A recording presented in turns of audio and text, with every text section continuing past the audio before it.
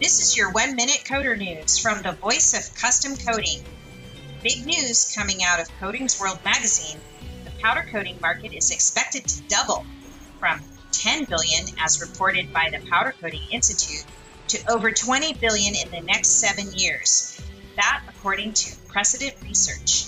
Because powder coatings being more sustainable in approach than hard anodizing and liquid coatings, the demand is expected to rise substantially in coating everyday consumer products like grills, door handles, wheel rims, and more.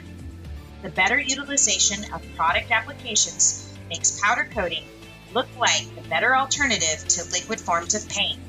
The future of powder coating looks promising. We say powder on, coders, and that's been your 1 Minute Coder News. See you next time.